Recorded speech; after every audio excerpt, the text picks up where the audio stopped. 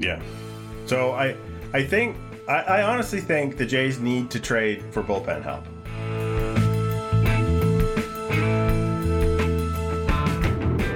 Like, if the season ended tomorrow, people would say, man, that was a really short season. Why did that end? But Vlad would have won the Triple Crown.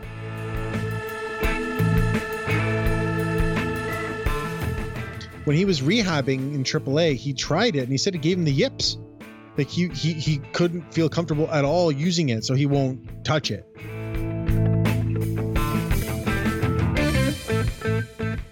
And welcome to episode number 208 of Artificial Turf Wars, where one of us might be the best option for the 7th inning. Yes, it's been that kind of year. I am your host, Greg Wisniewski, and I am joined by the unflappable Joshua Howsam. Josh, how's it going? Good. I'm unflapped. Perfect. The Jays, they have been losing the series. Probably squarely, we're going to lay the blame on the bullpen, although I'm sure there are other reasons why they have been losing series. Then somehow the ace, Hyunjin Ryu, has lost back-to-back games. We probably have to dig into that a little bit. However, Ross Stripling has had a renaissance over the last couple of weeks, and it's only fair to talk about him as well. Vlad Jr., for a few bright shining moments, and is possibly back doing it again, had all of the Triple Crown categories because, in a traditional sense, they are important. Biggio is back. We were going to tell you about Danny Jansen. Is he an automatic out? I don't know, but he's on the DL. And George Springer, IL. I do it every time. I even type it. And George Springer is totally coming back to a rehab assignment very closely to soon. We have your questions. We have the cliche of the week, where we will dig into one of those things that Buck and Tabby say that doesn't make any sense to keep saying over and over again. Okay. Go into Houston, can't win 2 out of 3, win 1 out of 3. Go into Chicago, win 1 out of 3. It's tough, I think, because it seems like they're on the cusp of breaking out sometimes, but the offense has not made up for the sloppy pitching of late. Yeah, especially in that Chicago series. They just, I mean, in the first game, like they had Rodon, they should have scored 8 runs off Rodon, and they got 1. And then that was one of the ones where they just, they could not hold the 1-0 lead. Ray finally gave up a home run to make it 1-1 in the 7th, and then the bullpen imploded. Ray was fantastic again, 13 strikeouts and no walks. It's like Robbie Ray strike thrower is just a thing now, which is bizarre. In the Houston series, it was more just like the starting pitching was terrible. Yeah. And I think this is a team that leans so heavily on its lineup being productive in the overall that you really need them to just be like, the pitching doesn't have it tonight. We're gonna figure out a way, an approach to score a whole bunch of crooked numbers. And I know it's something you decide or don't decide, but you this team has to score more runs rather than looking to the pitching to find it, I think. And because we've seen this team when it's on, scoring 9 runs looks like a cakewalk. Especially with George Springer in the lineup. Yeah, we'll get to that. But, they have the offense to be productive, especially at the top of the lineup. The bottom is very shaky. Biggio coming back could help that. Might not. But, when the top of the lineup is not firing, they don't score. So the lineup depth will be improved for sure by returning players, especially if Kirk comes back at some point in the early July. But they should still do better. Like they got so many base runners against Rodon and got 1 run. Like that was just bad sequencing, bad luck, whatever you want to call it. But it wasn't runs. And then they didn't do much against Keuchel.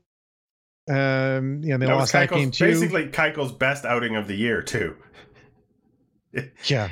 It's like, okay, is that on Dallas Keuchel or is that on the Blue Jays lineup?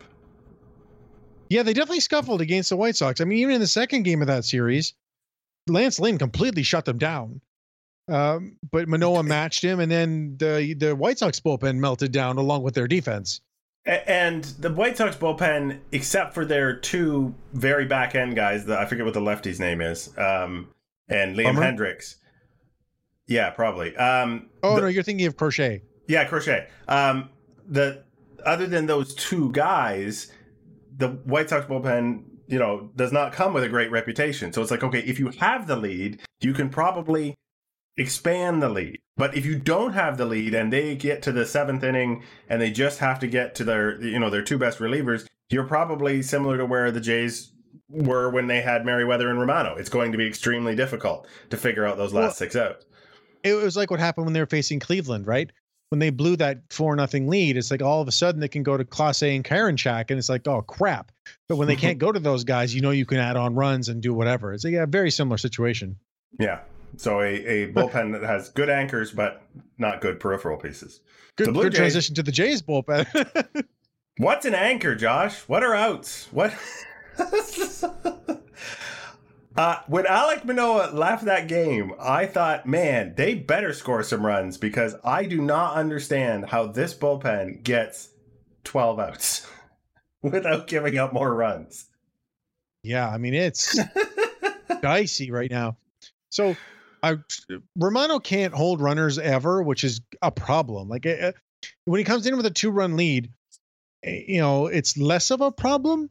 But still, like in that game that they won against Chicago, he walked the leadoff man, which, he has bouts of wildness, but it's not really his problem. And then Anderson immediately stole second and third.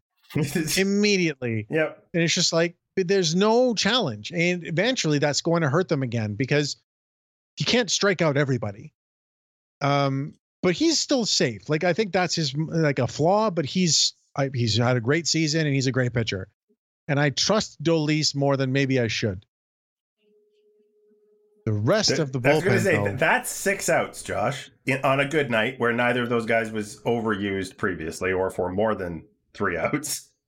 Yeah, like Mesa's have good moments up and down, and same with Castro, and Stripling was good his last time out, but I wouldn't say I trust anybody else right now. Now Chatwood could get that back for me because he was so good, and I believe he can get back to that. But I don't trust any of the other relievers at the moment, which is obviously a major issue and something that has to be addressed. Sorry, you said Stripling. Did you mean Castro? No, I meant to say Chatwood. Chatwood. Okay. Yeah. I don't think Chatwood's a lost cause. Looking at Stripling's performance as I was talking there. I don't think Chatwood is a lost cause, but it's this, he's going to take some time to get the trust back to put him back in a tie game, in the 8th inning, when he might walk the planet. Yeah, but the Blue Jays need an arm that is just there. The Ryan Baracki absence, the Julian Merriweather absence, obviously the Kirby Yates absence has been ongoing, but we've whittled our way down to Carl Edwards Jr., and it turns out that although he does fit the Blue Jays profile of a guy who once was something, who might get it back, it doesn't, the timeline on that is not looking great. Yeah. The injuries have been obviously a huge problem. Losing Phelps for the whole season, that was bad.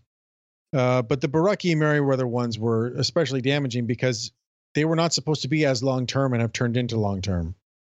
Yeah. So I honestly think the Jays need to trade for bullpen help. Yeah, I agree. And I would not normally be saying that in June.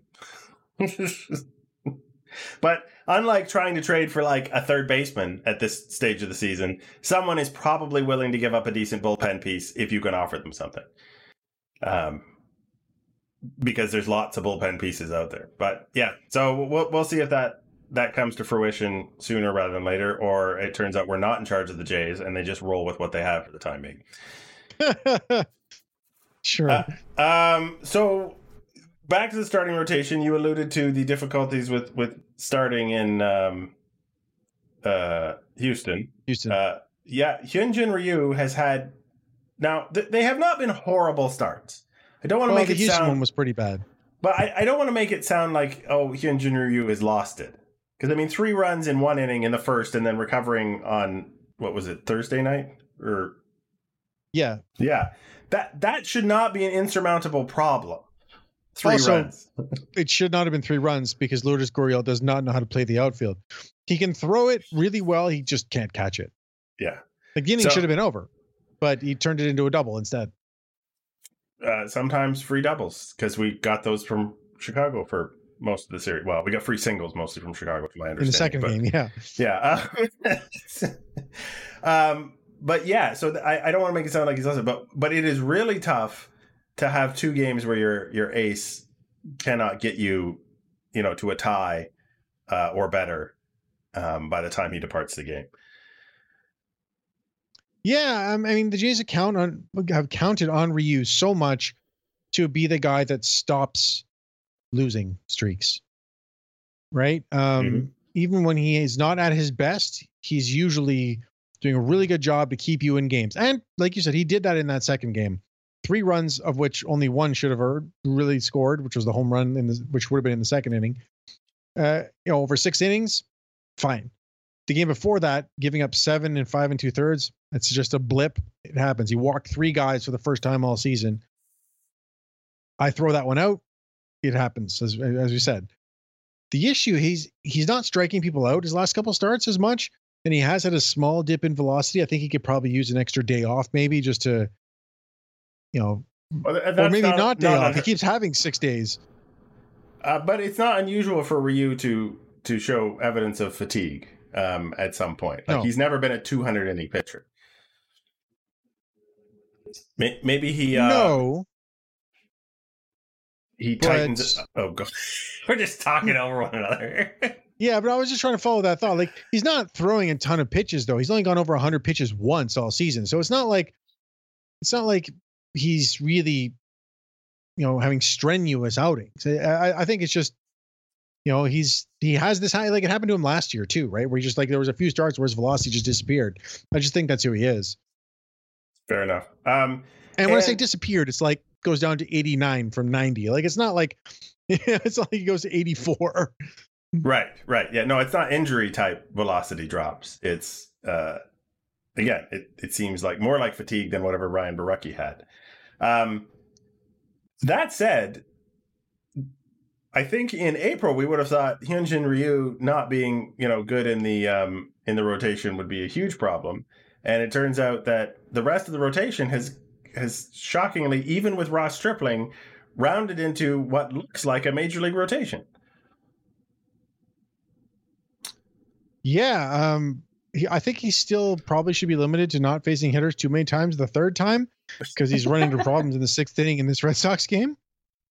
But he's been really, really good. And a lot of it he owes to this change where he's basically just holding his hands a little closer to his body, which creates that little bit of extra deception. Yeah, they were talking about he thought he was tipping pitches maybe with that that other wind up or sets position. Whatever, his control has been better and his deception has been better. So between the two, really good. And then, like you said, Robbie Ray had an astoundingly good outing. Steven Matz continues to get screwed at the worst of times, but that I think is just Steven Matz. But that's 4 pitchers who I would not have trouble starting in a playoff game. Well, and Alek Manoah was great in his second time out. Third time out. Third time. Yeah, well, yeah. I felt like he got a great result. I still feel like he should be, given the ridiculous strikeout numbers in AAA, and I understand this is the majors, I was probably expecting more swing and miss stuff from Alek Manoah. Just me personally. Yeah, I don't think that's unfair. He's getting enough strikeouts, but he's not overpowering guys, I guess, in that sense. I think that I don't know what it is. I think it's more so his location than it is his stuff necessarily. And, because you can see it, like when he throws a good slider, it's a good slider, and he throws 90 to 97. And he did get 12 swinging strikes in that game against the White Sox. So it was still good, but maybe just not the dominance you're expecting. Yeah. Some of those sliders, were in an uncomfortably belt-high type position where they finished off. Yeah, so that's one of the funny things about Manoah's sliders, that sometimes it'll just go sideways instead of down. And that's actually one of the things I was a little worried about when it came to Manoah. Maybe not worried necessarily, but wondering about from watching him in spring training and watching him in the minors, is that he does have a lot of just frisbee-ish sliders that's as opposed to ones that go hard down in a way. And I was curious how that would impact his ability to get major league hitters out. Now, obviously, he didn't have a problem getting outs in that last game, but it is something to watch going forward. So let's move on to, I think, everybody's favorite player, probably, Vlad Guerrero Jr., who was very carefully perched across all gems of the Triple Crown at one point last week, which nobody in Blue Jays PR wanted us to forget. Like, if the season ended tomorrow, people would say, man, that was a really short season. Why did that end? But Vlad would have won the Triple Crown.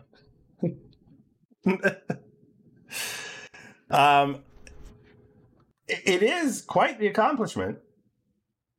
And it to me, it's really funny because the comp has always been Miguel Cabrera, right?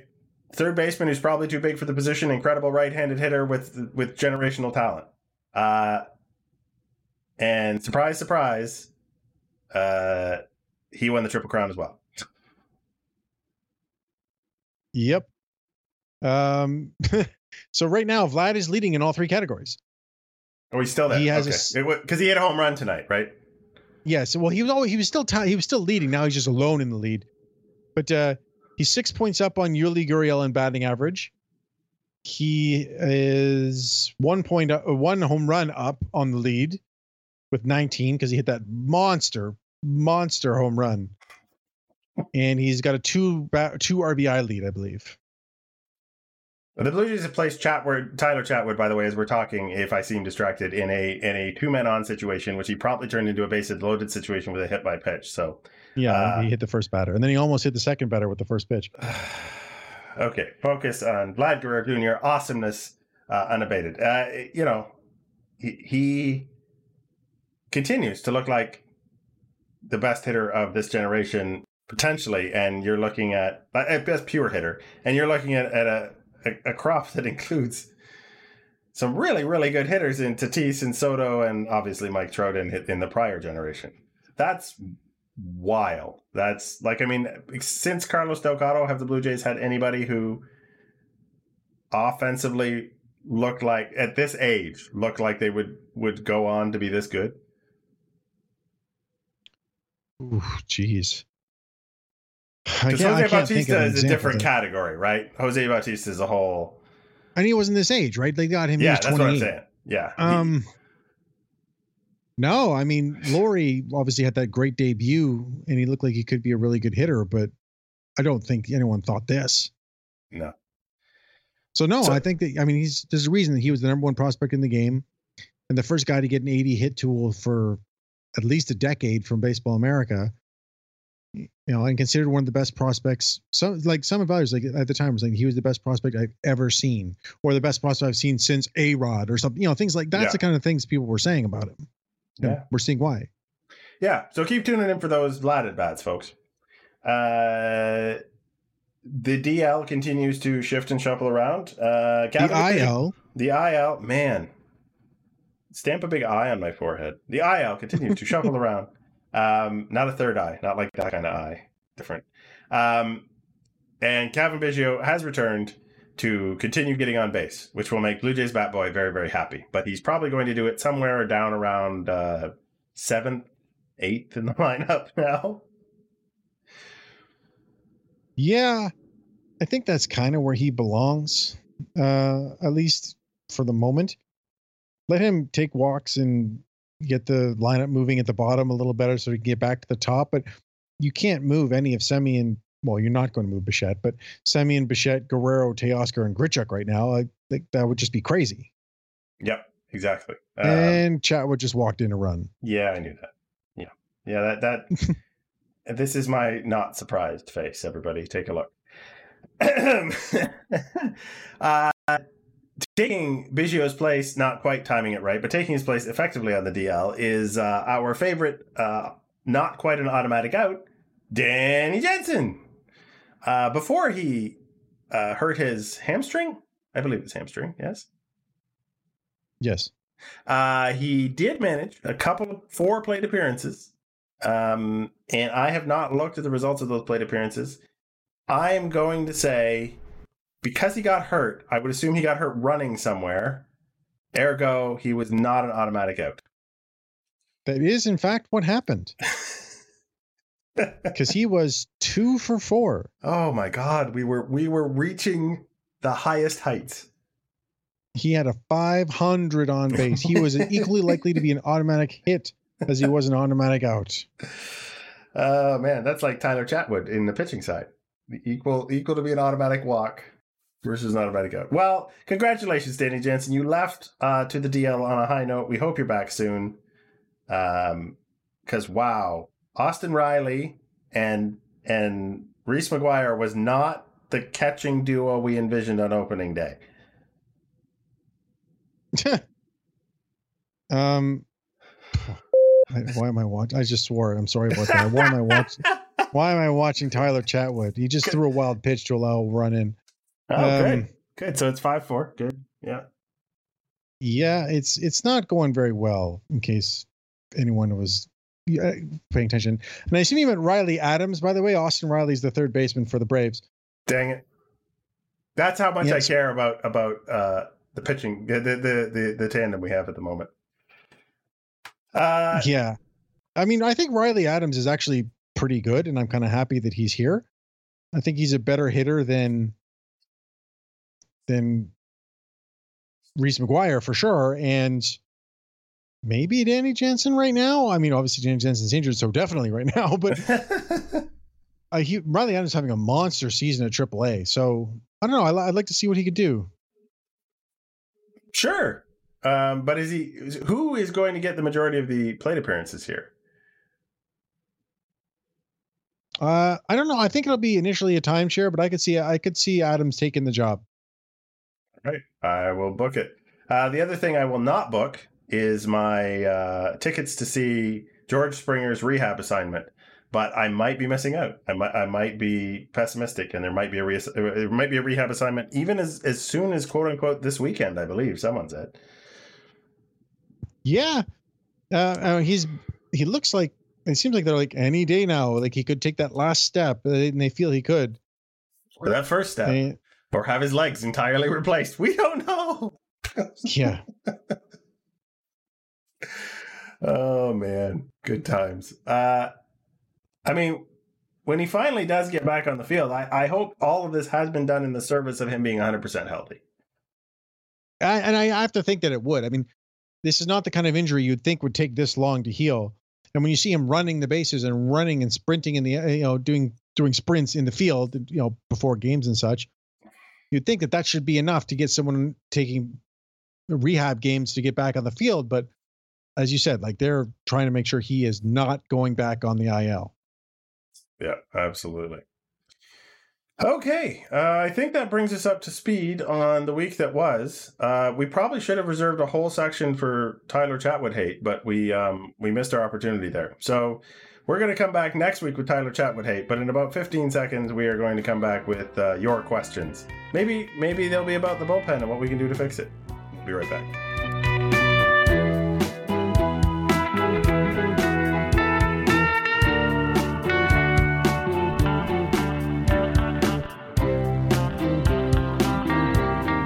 And we have returned, refreshed, because Tyler Chatwood is in the showers right now, and we're all happy about that. And we're also happy about the fact that you guys give us questions every week, which we respond to after we play this thing. Time now to hear from our listeners. That just seems silly. Here are the rules. First I ask a question, then you ask a question. Now how does that sound, sweetheart? Could you repeat the question, please? And our first question comes from Marks Burley at Trilimo Pena, which is two throwback sort of things all blended up in one confused personality. Question: which Blue Jays pitchers are most likely to have a sudden, entirely coincidental, and completely inexplicable drop in performance if the league really does start cracking down on foreign substances? Sticky stuff, Josh. And how much it helps pitchers. Specific pitchers, apparently. Do you have a suspicious name for us? Maybe Tyler Chatwood stopped using it early. Oh boy, did he just like go in the complete tank and turn right back into the pumpkin? Like we're talking about Gritchick turning back into a pumpkin.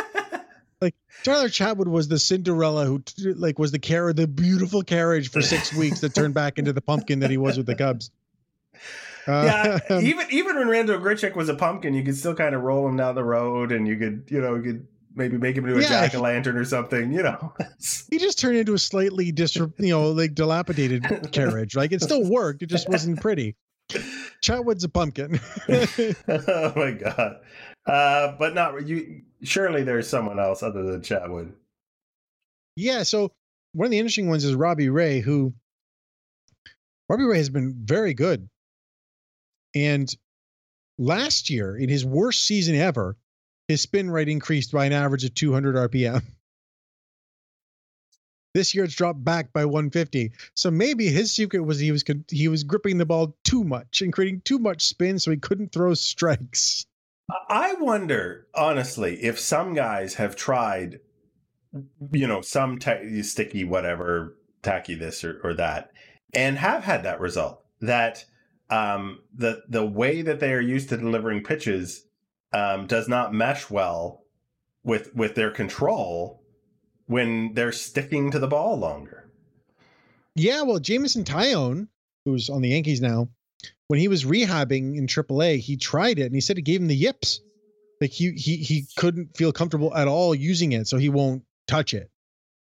Right, and I mean that's not saying he won't put pine tar, on his fingers or whatever else, but he's not trying to glue himself to the ball. So that would be a really hilarious explanation for Robbie Ray's worst control season ever with better spin rate and returning to this. Now, why he doesn't walk people anymore, I don't know. But if you had placed a prop bet for a 13 strikeout, no walk performance from Robbie Ray in 2021 at the beginning of the season, you could have made some serious money. Kevin Chase at Kevin Chase 4. Josh has been called up. Oh, congratulations, Josh. I heard. I didn't hear until now that you'd been called up to the bullpen. Hey, we said at the top we were the best options for the 7th inning. It turns out it already happened. On an emergency basis. Just for a little bit. So some quick questions. Do you work solely out of the stretch? Do you work slower than Rafael Dolis? I don't think so. What will Buck have to say when Josh is warming up? I'm sure your height is going to come up. He'll say, "Who is this guy? Where did he come from? Who let him in here? 36-year-old amateurs into the big leagues." I say things like, "I don't think he's going to last long throwing 80 miles an hour." Oh, man. Do you work slow? I don't. I would say I work super fast, but I'm not slow. Like I'm usually waiting for the sign as opposed to having the sign wait for me. All right. And do you work solely out of the stretch? No. I actually have. On sometimes when I'm just not feeling comfortable, I'll just throw from the stretch. But usually I throw from the full. Cool. L at Ellie Hart. Some of my favorite questions come from L. How atrophied should my brain be after listening to Buck talk about pitch framing? Is it terminal? Is there a cure? Was this after Buck said how much he didn't like pitch framing and then apparently immediately switched to praising the framing of whichever catcher he was talking about? Sounds correct. Like he was two places at once. Yes, that was the original. So Elle worded the question in a way that confused me initially, so I had to reword it, and I think that's exactly what she was saying. Yeah, is it terminal? If you are still listening to Buck Martinez in June, I'm afraid there's no hope for you anymore. You've passed beyond, and good luck to you in the next phase of your existence. I don't know how people listen for 6 months. I really don't. They do mean well. I don't. It's not. It's just not something you can do. It's too hard. Now that they've stopped, really giving the score on the radio and that, it's well, not stop, but now that they don't give the score on the radio, it's even more difficult to listen to because you're not even getting that basic information out of them. So I'm not sure what the fix is there. But the fix certainly is not the cliche of the week. Man, what a cliche. I thought writers hated cliches. Baseball announcers love them. And I think it came to me. Someone was asking about cliches? Or were you asking about cliches last week? I think it was me. I think it was you. And I didn't have anything off the top of my head, but then I was actually listening for a couple of innings last Saturday or Sunday afternoon game. And lo and behold, completely unprompted, Pat Tabler went, "You know what I was thinking about? I was thinking about the Shadows." I was like, Pat, no one asked. Nobody literally asked about the Shadows. And yet, every time there is a late afternoon game in outdoors, it is necessary to mention the fact that shadows could potentially have an effect on the pitching and batter part of a baseball game. Apparently, no one has ever thought of this or understood its effects except baseball announcers. How does that work, Josh? They're just a magical special breed. That they just see the game better than the rest of us, or don't see it through the shadows. I do have a theory about why it gets brought up so much. Is because overwhelmingly the color guys on television are pitchers, or are not pitchers. They're batters, former major league batters in most cases, and they are rarely Hall of Fame caliber ones. So they already want you to feel that hitting is very, very difficult because they were right on the borderline of being major league quality at it in a lot of cases. And then they like to point out when it gets even more difficult, so you empathize with them. That's my theory. And what better time than when the ball is passing from the light, bright into the dark, shadowy area to empathize with the difficulty of tracking a ball that changes colors on its way. Yeah, I think that's a good theory. I wonder if we should listen to see if like Ron Darling does that. I wonder if Ron Darling would be like, and now the best part of the game is when the shadows come in and you can fool you can fool way more hitters with your breaking stuff. That would, yeah. Or David Cohn. David Cohn would know. Those are the only two. Smoltz would never actually be honest with us, I don't think. And Eckersley would just complain about something. Yeah. You ask him, hey, Eck, do the Shadows help you as a pitcher? I hate the way these young players are these days. It'd be like when you ask Doug Ford about something, he just says the border. Oh, man. So, yeah, that is our cliche of the week, is the shadows. So if you see a shadow, wave at it, say hi, and let him know you appreciate his or her contribution to baseball. Because where would we be in the late afternoon without the shadows? Oh, goodness me. What else haveth we? That's it for, I think, today. That is when they lose the majority of their games, it is a short week for you and I. So, do you have a final thought? Yeah, so this relates to the issues with the bullpen and some of the depth in the lineup and everything.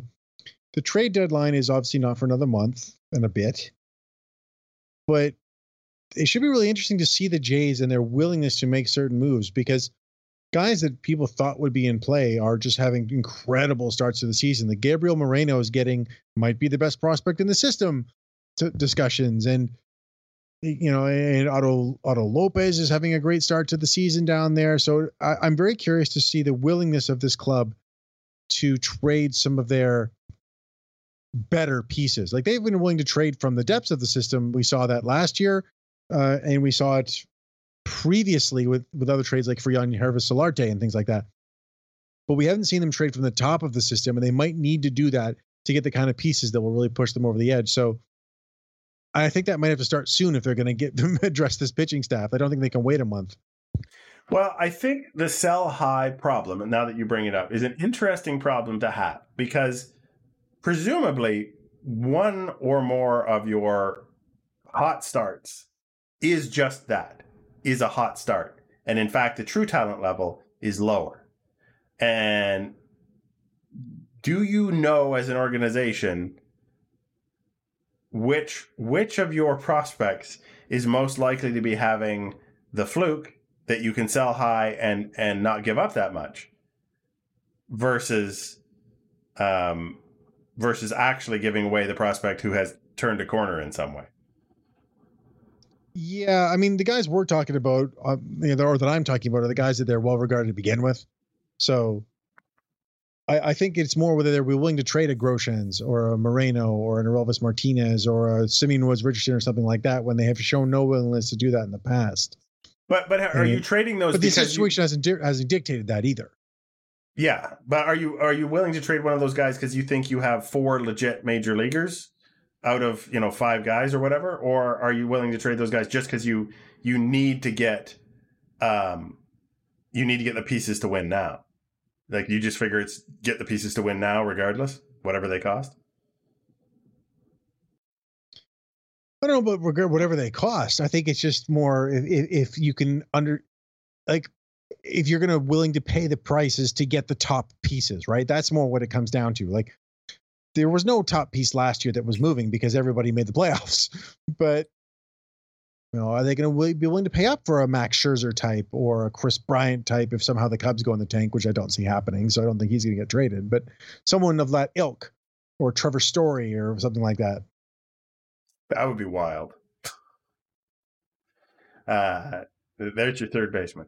Yeah, well, we shall see. Do I have a final thought? My final thought is please don't put Tyler Chatwood into any important situations anymore. Just for mine and Josh's heart, and then I have to edit the profanity out of the podcast and everything else. So it's just a personal plea to Charlie Montoyo.